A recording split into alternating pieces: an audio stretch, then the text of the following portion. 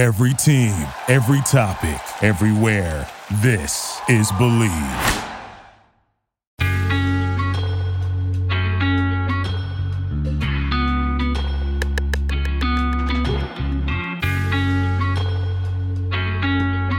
This is Believe in Vikings, the Week 3 edition. The Vikings take on the Chargers on Sunday at US Bank Stadium, a battle of 0-2 teams that are basically, let's face it, let's just say it, desperate. Both teams have to win to stay alive in the playoff picture, or if they lose, they could, in theory, join a very small group of teams throughout NFL history that have gone from 0-3 to the postseason. So one of them just wants to get off the schneid and win the game. I'm your host, Dustin Baker. I'm here with Bryant McKinnie, Sal Spice, and Raun Sawh from Eden Prairie. And then tonight we're going to talk to Shawne Merriman, who played for the Chargers and the Bills. We're going to get his take on some of this Vikings and Chargers stuff. He should join us for about 20 minutes at the top of the show. First, however, betonline.ag. That's the only source for all of your betting needs, folks. Get the latest odds, lines, and matchup reports for baseball, boxing, golf, and, of course, NFL. BetOnline continues to be the fastest and easiest way to place your wagers, including live betting and your favorite Vegas casino games and card games available to play right from your phone. Head to the website or use your mobile device to sign up today and get in on all the action. Remember to use this promo code BLEAV, Believe, BLEAV, for your 50% welcome bonus on your first deposit. That's also known as free money. Bet online, where the game starts. And on Believe in Vikings tonight, we're here with Shawne Merriman. Shawne, how are you doing? Welcome to the show. I'm doing well, man. How about yourself? Not bad. We're going to launch right into these questions for you. The Vikings and the Chargers play on Sunday, the battle of the winless, if you can believe that. And my first question to you is, how much is it in a player's psyche that if you dip into an 0-3 hole, most teams don't come back from that? Is that well known this week or what? Yeah, you don't go into the locker room saying if we lose 3 games, our season is over, right? That's not that's not a mentality you have, but you know there's some change is going to come, right? You don't go 0-3, 0-4 and start losing out without there being changes in the front office, changes to the coaching staff, guys getting benched. You know that a tornado is coming. You know that the storm is coming, that there's going to be changes. So as a player, man, you go out there and you want to stay upbeat. You don't want to go into the locker room like there's a funeral, right?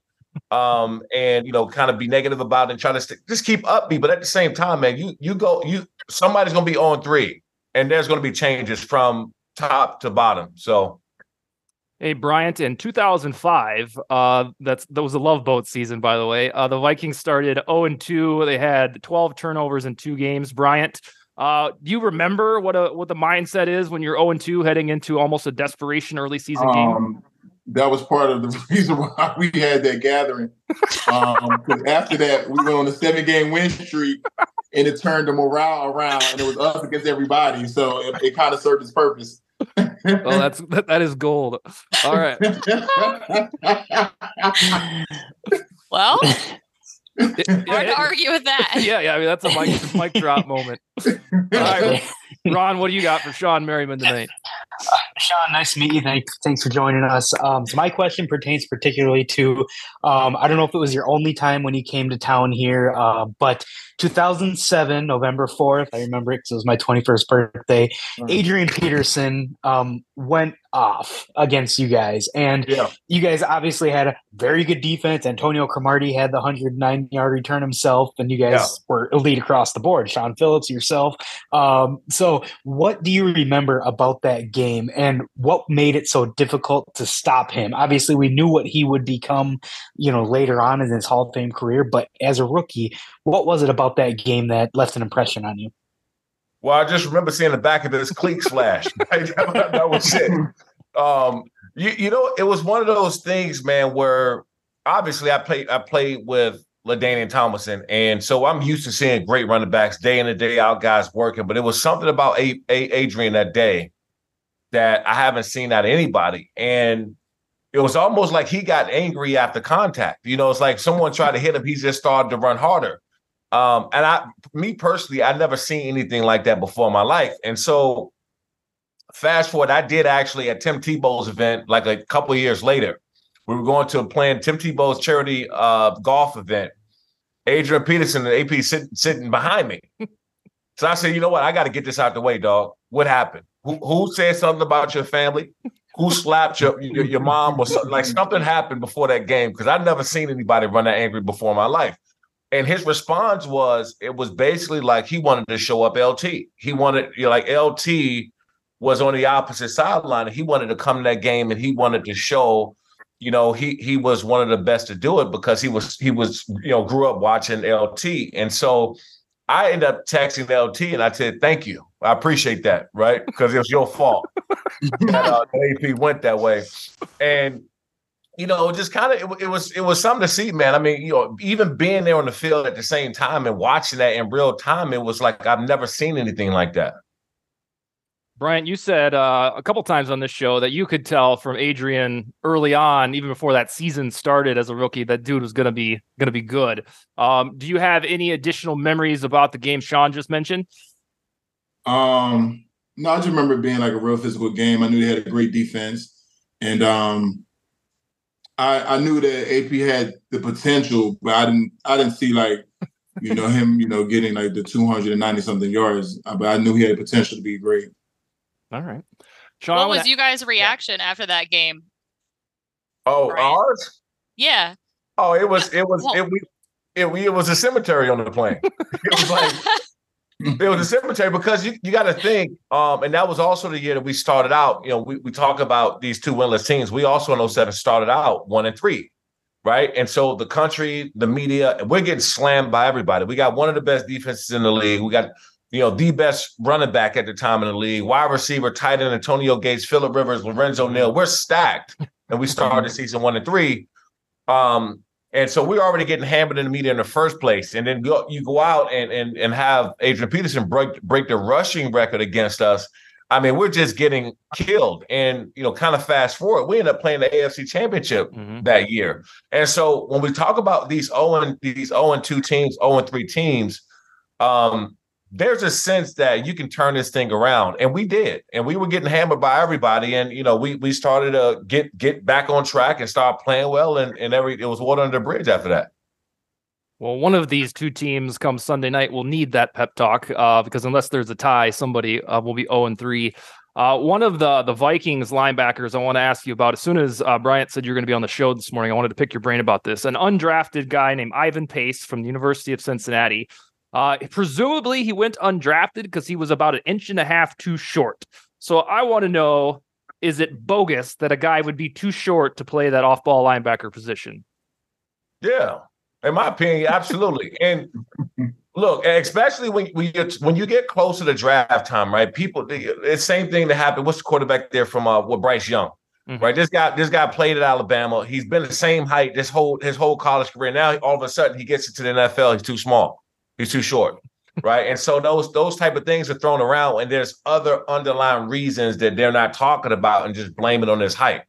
But of course not, man. I've never London Fletcher, right? Who should be a Hall of Famer one day. He was undersized and everything. That the people want to say that he can ball. I don't believe in this day and age, especially when they're passing the ball and it's a less physical game. Now, back in the day, if you undersized and they running, power and I-4, heavy set at you downhill 30 plus times a game, that may play a factor. But nowadays you can be a little undersized at linebacker because it's about speed and how well you do in open space.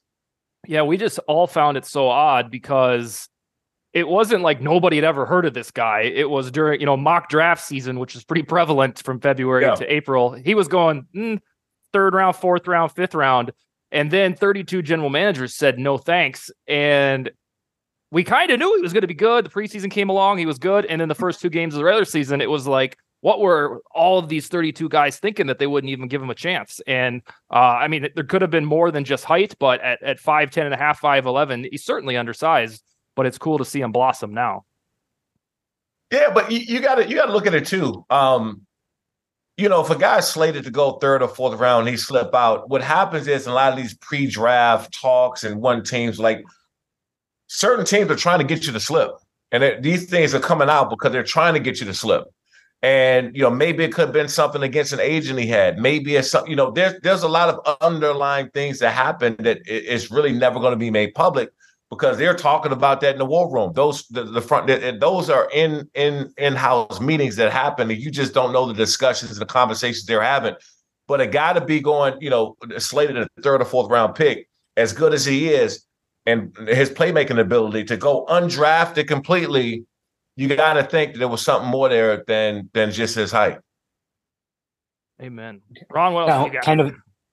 So kind of keeping on the draft process, obviously, you were a first-round pick, and I don't know how familiar you are with this, but you were essentially inadvertently part of that Eli Manning trade, because when Eli refused to go to San Diego and acting like the little baby that he was that time, in my opinion, San Diego got the better end of the deal because they got Philip Rivers, who I think is a better quarterback. They got yourself and Nate Kading, so 3 Pro Bowlers in the process. Did you ever take that personally, in a sense that you got drafted to San Diego as a pick that was the Giants? Did you ever take that or any edge in how you played the game, whether or not you played them? So, I mean, I saw everything happen. I knew the reason why it happened. Archie Manning and everybody kind of stepped in and didn't want Eli to go there. I didn't know how big it was in San Diego, how much of a slap in the face it was until I sacked Eli Manning my rookie year. I never heard the crowd get so loud, and I've had sacks already at that point. I never heard the crowd get so loud, and I went out and it was a parade.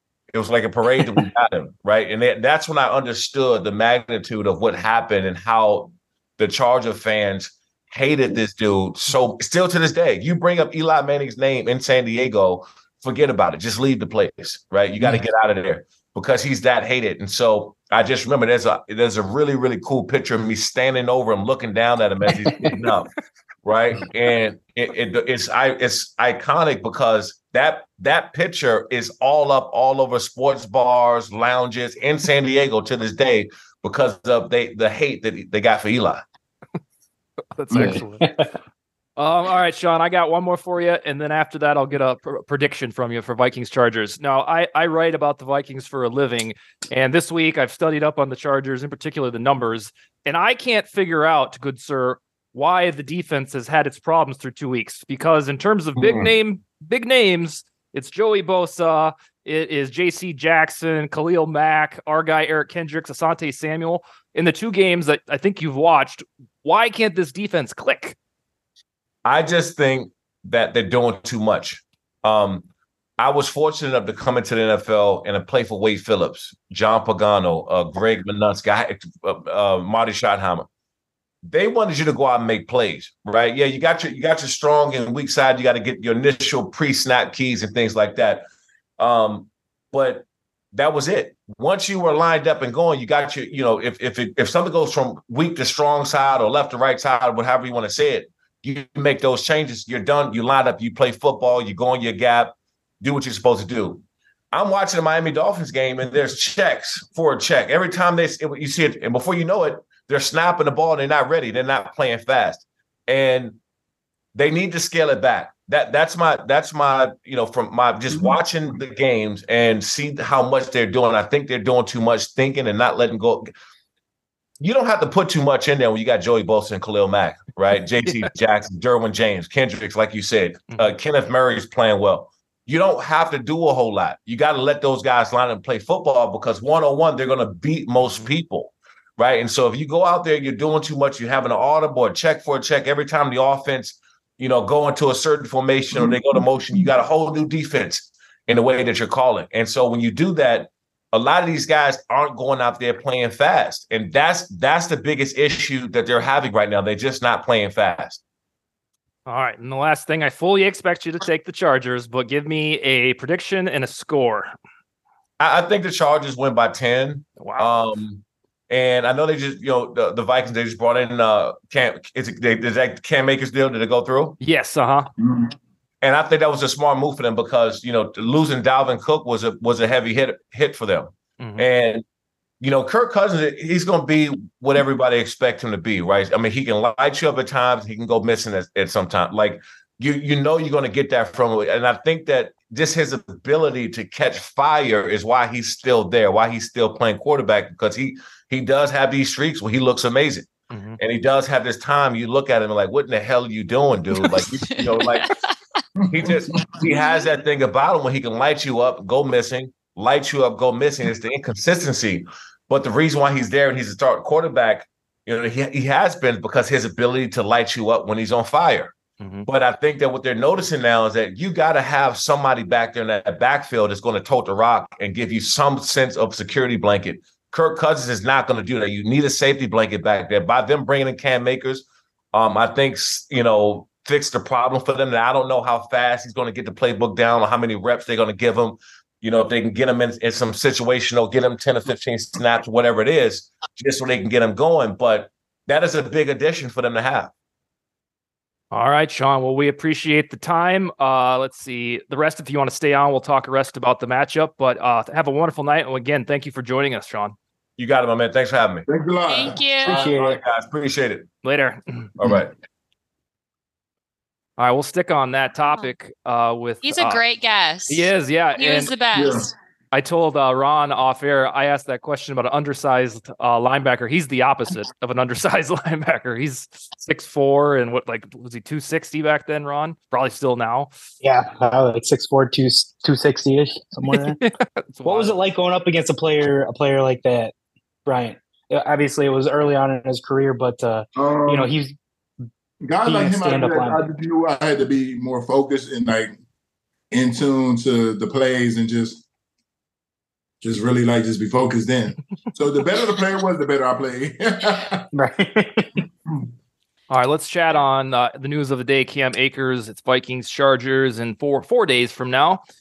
Sally, I think you saw this tonight. The Vikings gave up a 6th round draft pick for Cam Akers and a 7th, and this is all in 2026.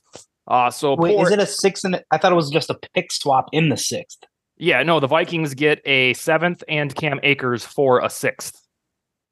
Oh, I thought I read it as they swapped 6th rounders. Oh no, I'll have to go look at the graphic again. Hold on. That's what I thought too, Ron. But I'm probably wrong if you guys both think that. But let me fact check that after I get Sally's response here. Regardless, it's a very small price to pay. Okay. It is, and it's very sad. It could be a higher pick.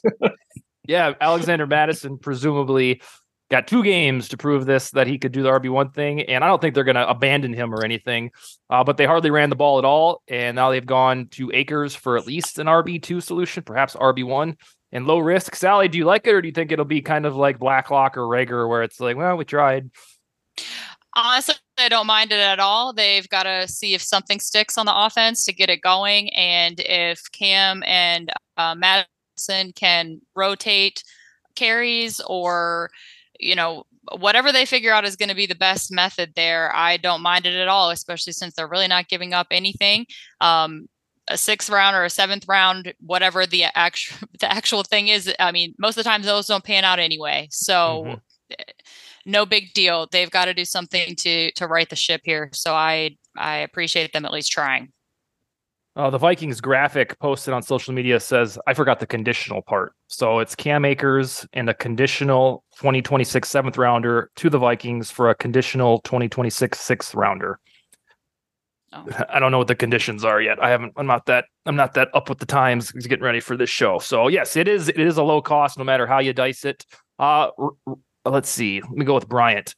How much can an in-season trade jolt a team? It can help, especially if you're not doing good. It can help because there's new energy coming in, and then it gives people a second chance of hope. Especially in the area where you were weak or slacking in, so now you're everybody's kind of hoping this person can come in and make a difference. So it can help. What do you think it does? Obviously, with offensive line, I feel like it's maybe a little bit different because you're not worried about your stats and stuff as far as. Being a running back, you're kind of dealing with different stats there. So do you think a RB1 is going to be more intimidated by bringing Cam Akers in or motivated? It should make him more motivated to stay RB1 and just have it be in rotation with, the other RB that's coming in. But it should adding him should make everybody step their game up. The one that's coming in to take over it, win that position, and the other one to fight him away from, winning the position, so. Yeah. Is it ever awkward when that happens? I bet. The players kind of know, if they see him in practice, they'll have an idea of who they're more of a fan of, just watching them practice and run the ball. So once it gets there, it's really up to the individual. Sally, I hope that they keep, at least out of the gate. I don't know if Akers will play Sunday or whatnot, but I hope that they keep some equity with the rushing attempts, because Alexander Mattison has not been given a fair shake to be the RB1, because they've ran the ball the third least in NFL history from any team through 2 games. And then when they do run it, the offensive line has looked like shit. And then third, they've played against Vita Vea and Jalen Carter, the 2 of the best interior defensive lines in the NFL. So I don't think this is RIP to Madison's RB1 job, but it's certainly, they are indeed, I think, looking for a kickstart. And if it comes from the way of Akers, a second rounder in the 2017, the 2020, 20, no, I was talking about where he came from. I think it was the 2020 NFL draft. It was the Jefferson year. Yeah. Yep. And he was the running back at Florida State that took over for Dalvin Cook.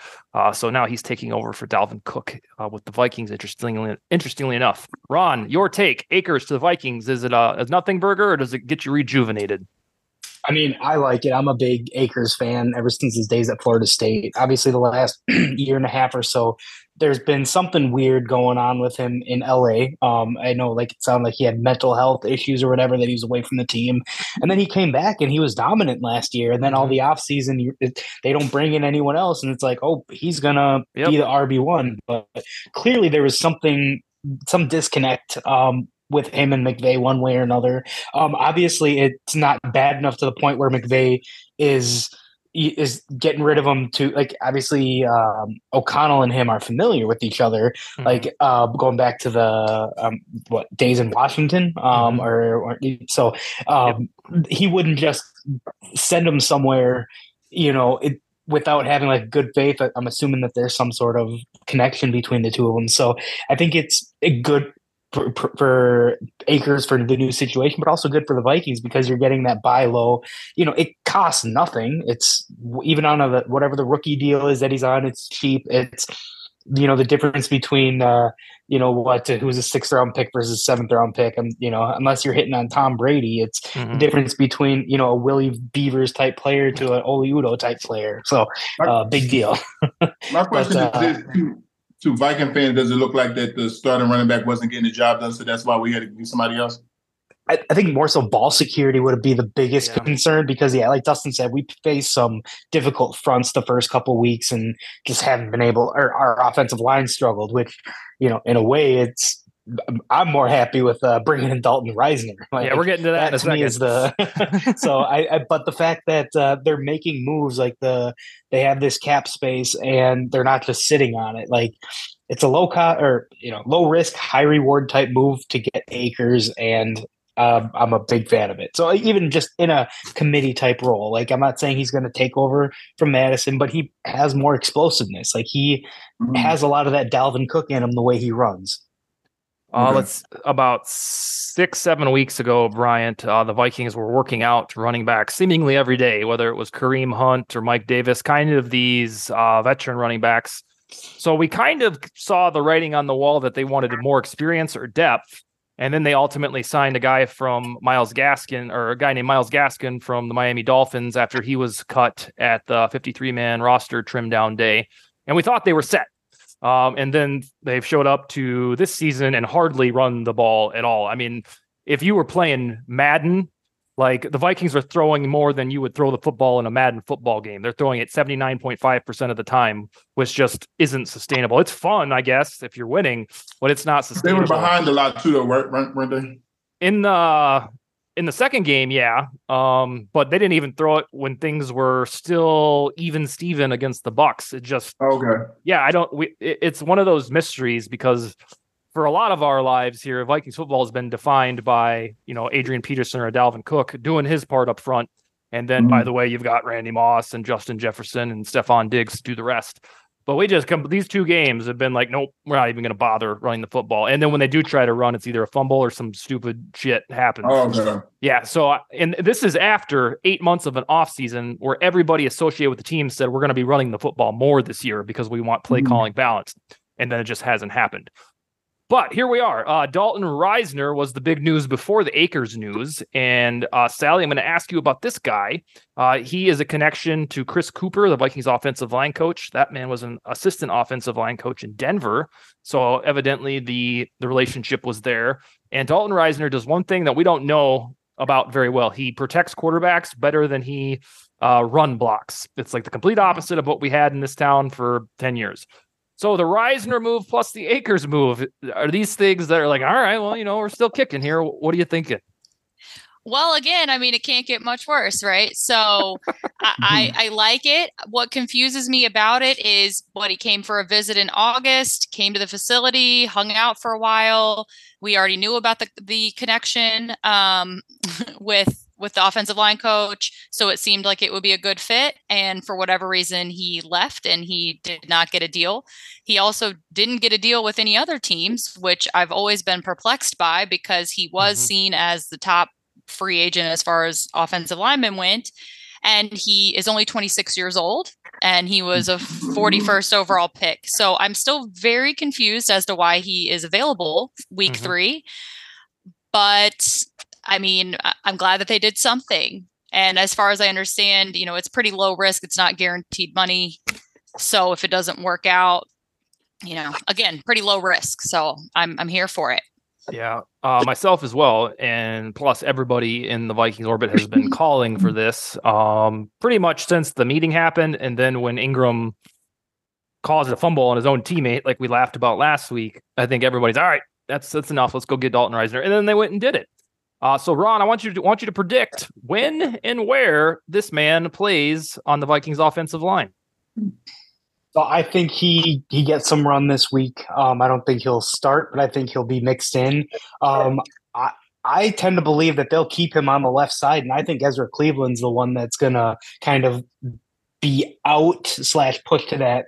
I think Ezra Cleveland is more of a left tackle anyways. Like, I don't think he ever naturally fit, at least with Ed Ingram. While he has a lot of mistakes and a lot of faults, he seems more of a mauler type player. Cleveland doesn't have that in him. Like, Ed Ingram misses blocks. He doesn't get pushed back. Ezra Cleveland consistently gets pushed back. So, but I love it. Bringing in Risner, I think, yes, he's not as good run blocking as he is pass blocking, but we're a pass first team. And it sounds like, from what I heard, I don't know if it's credible or not, but it sounded like there were like half the league wanted him and kept calling on him. But after his workout here, this is where he wanted to be. And if you even look at his wife on TikTok, like, she all of a sudden now pops up on my feed or whatever, and she seems super excited about like being in Minnesota, and like that's where he wanted to be. And so I think there's merit to it, and whether it is the Chris Cooper connection or it's just he's looking at it as, I can step in and I can do a damn good job, even just adequate job, and I'm not going to get roasted by the media. Like, you're going to get praised. So, but I love it. When he came out of the draft, I think he was the same year that Bradbury got taken. And I remember, I just wanted one of those two. Like, we needed offensive line. So, again, it's a low risk, potential high reward possibility. Ideally, I know he's capable of playing on the right side. He played some center at Kansas State as well, but I think with his familiarity in the NFL, I think you just leave him at left guard, and then you let Ezra Cleveland and Ed Ingram battle out that right guard spot, because neither of them have been barn burners as it is. So it's like, let's let the one guy stay at his position. Let's put him next to Raun, and let's kind of have a mini version of the McKinney's days with him and Hutchinson. Now, I'm not comparing Risner to Hutchinson by any way, shape, or form. One thing that I can't remember if I've said on this show or not to keep an eye on is Ezra Cleveland's contract is up after this year. So this could be a way, if they don't, I don't know, maybe they love Cleveland, they want him back. If they don't, this is a way to get Risner in the door and then presumably bring him back if this 15-game audition goes well, because he'll probably be a little bit more affordable than Cleveland would be and more of a pass blocking guard, even though Ezra Cleveland out of the blue here has been a pretty darn good pass blocker all of a sudden. Also, Ed Ingram is this regime's guy. Ezra Cleveland is not. Yeah. So they may very well give Ingram all the chance to fail, which, again, it's apples to apples. It's neither one of them were great. So again, which is why I just leave the guy where his comfort level is and let the other two figure it out. Bryant, we're trying to figure out when this new left guard, veteran left guard, could be ready. Let's say you were a free agent 10 years ago or so. If you got a call on a Monday and it happened to me when I left from. Oh, really? Okay, my bad. From Baltimore, and I had to go to the Dolphins. I got there on like a Tuesday. Oh, you did? I played that Sunday. Okay. So is it are you barnstorming to study and to learn everything, or studying? Because for the most part, at that point, I've been around. So I've been around a lot of different offenses. So it was more about just remembering terminology. So for me, having somebody who had been there next to me, the guard, just making sure we communicated, just so I could feel comfortable, making sure we communicate so I knew exactly where we were going or whatever. But yeah, he's been around for a little bit, right? So 2019. Okay, yeah. So it shouldn't take too. It's really terminology that you're trying to like translate over now because different teams call things, different things. So it's really that like there's only but so much blocking. You know what I'm saying? And identifying. So it's just more terminology, just communicating. So over communicate, especially at the beginning, just over communicate. With the person next to you. When you were in that situation, did you rotate out more than you normally would, or did you pretty much play the entire time? I played the entire time. I couldn't rotate out. I guess I could have rotated out, but no, I played the entire time. Cool. But you just have to get in your playbook, and you just have to just communicate. I just feel like I was always big on communicating and talking, just to make sure, I'm, so go talk to me, like, you know what I'm saying? And do you feel like that was a good game? It actually was a really good game for me. Oh, good. My first game. Because I feel like we didn't do a whole lot either. Like, as far as like, it wasn't a whole bunch of like trick plays or anything like that. So it was like pretty basic. I knew on pass protection, the majority of the time I have the end, things like that, and run block, depending on what, direction it is. So it's not too hard. Oh, cool. Now, in a signing like this, like obviously from your perspective as a left tackle, like again, Hutchinson was out of this world, one of the best to ever do it at the position. But what is it like? Say he stays on the left side from Raun Sawh's perspective. How much will that help him improve, knowing he has, trust in the guy to his right, that he doesn't have to make up for those mistakes or anything? How much will this help his development? For to have trust in the guy next to you is a big thing.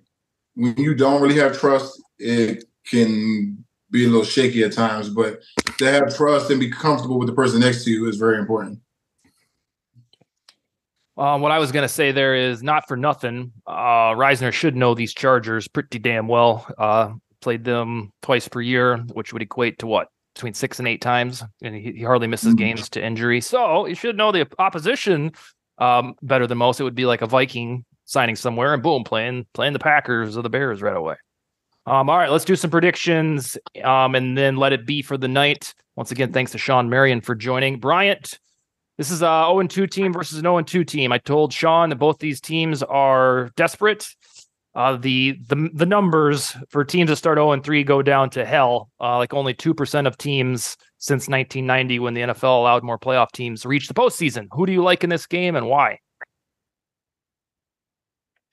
I'm going to go with the Vikings. 'Cause I always feel like it's a little difficult traveling from the West Coast over. You're back at home. You have home field advantage. You want to shake off these losses, and finally win at home in front of your fans. So, I feel like they should get a little motivated and kind of clean up some of the mistakes they've made. There's definitely people that's coming now to kind of fill in some positions, and it should wake some people up. And then I just feel like it should be a little better performance.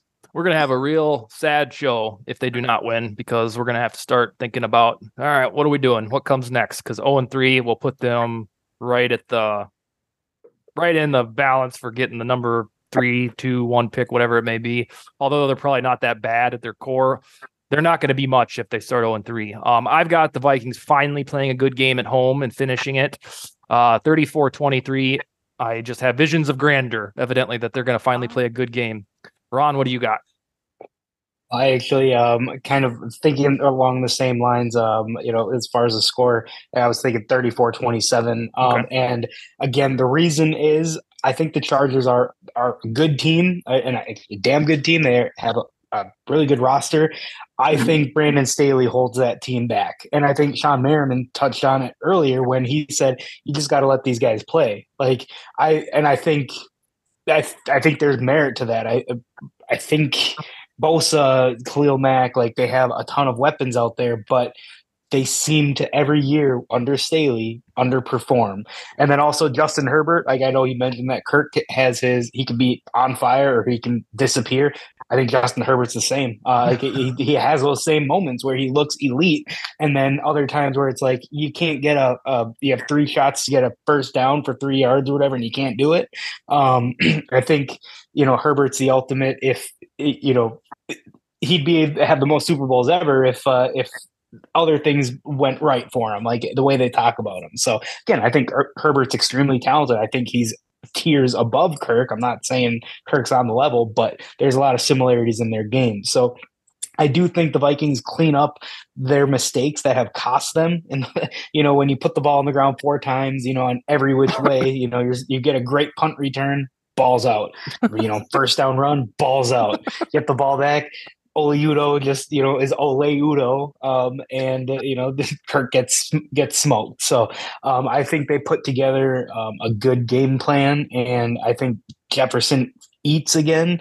I don't know if the running game is going to have much success again, but I think it's going to be a high-scoring affair, and I think that, again, limiting the mistakes. If we don't beat ourselves, again, that could change come first quarter. Madison doing his best Dalvin impression, leaning forward and fumbling the ball, that could screw everything up again. So, but I do, 34-27 is what I'm seeing is, again, a high-scoring affair.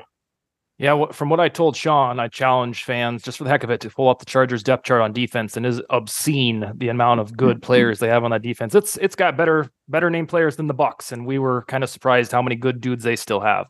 All right, Sally, with 2 minutes before the horn sounds here, what do you got? Well, listen, they just had 10 days off. Mm-hmm. Let's hope that maybe Brian hit them up on the DL and gave them some recommendations for a boat on Lake Minnetonka, and we're going to turn this thing around. Unfortunately, I just don't see it. I didn't see really anything from this team that makes me believe that they're going to light a fire on this Sunday. I know that they're not going to keep averaging 3.5 turnovers per game. At least you hope not. But I just don't see it. I don't know. I just feel like something is missing from this team. I really hope that I'm wrong, but I do think the Chargers are going to win. I'm going to go with 31-24. Will you be excited all over again if they win, or are you kind of just thinking that the core is somewhat rotten?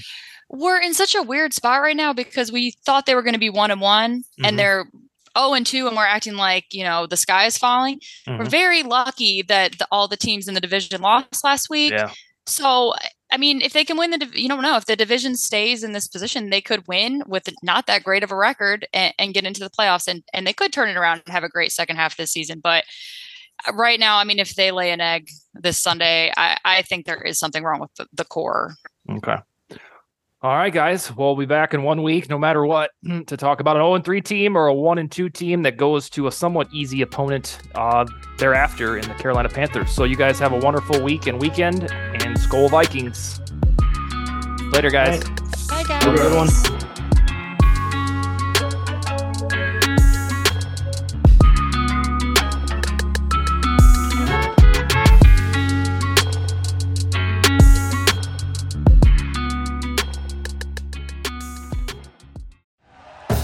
Thank you for listening to Believe. You can show support to your host by subscribing to the show and giving us a 5-star rating on your preferred platform. Check us out at Believe.com and search for BLEAV on YouTube.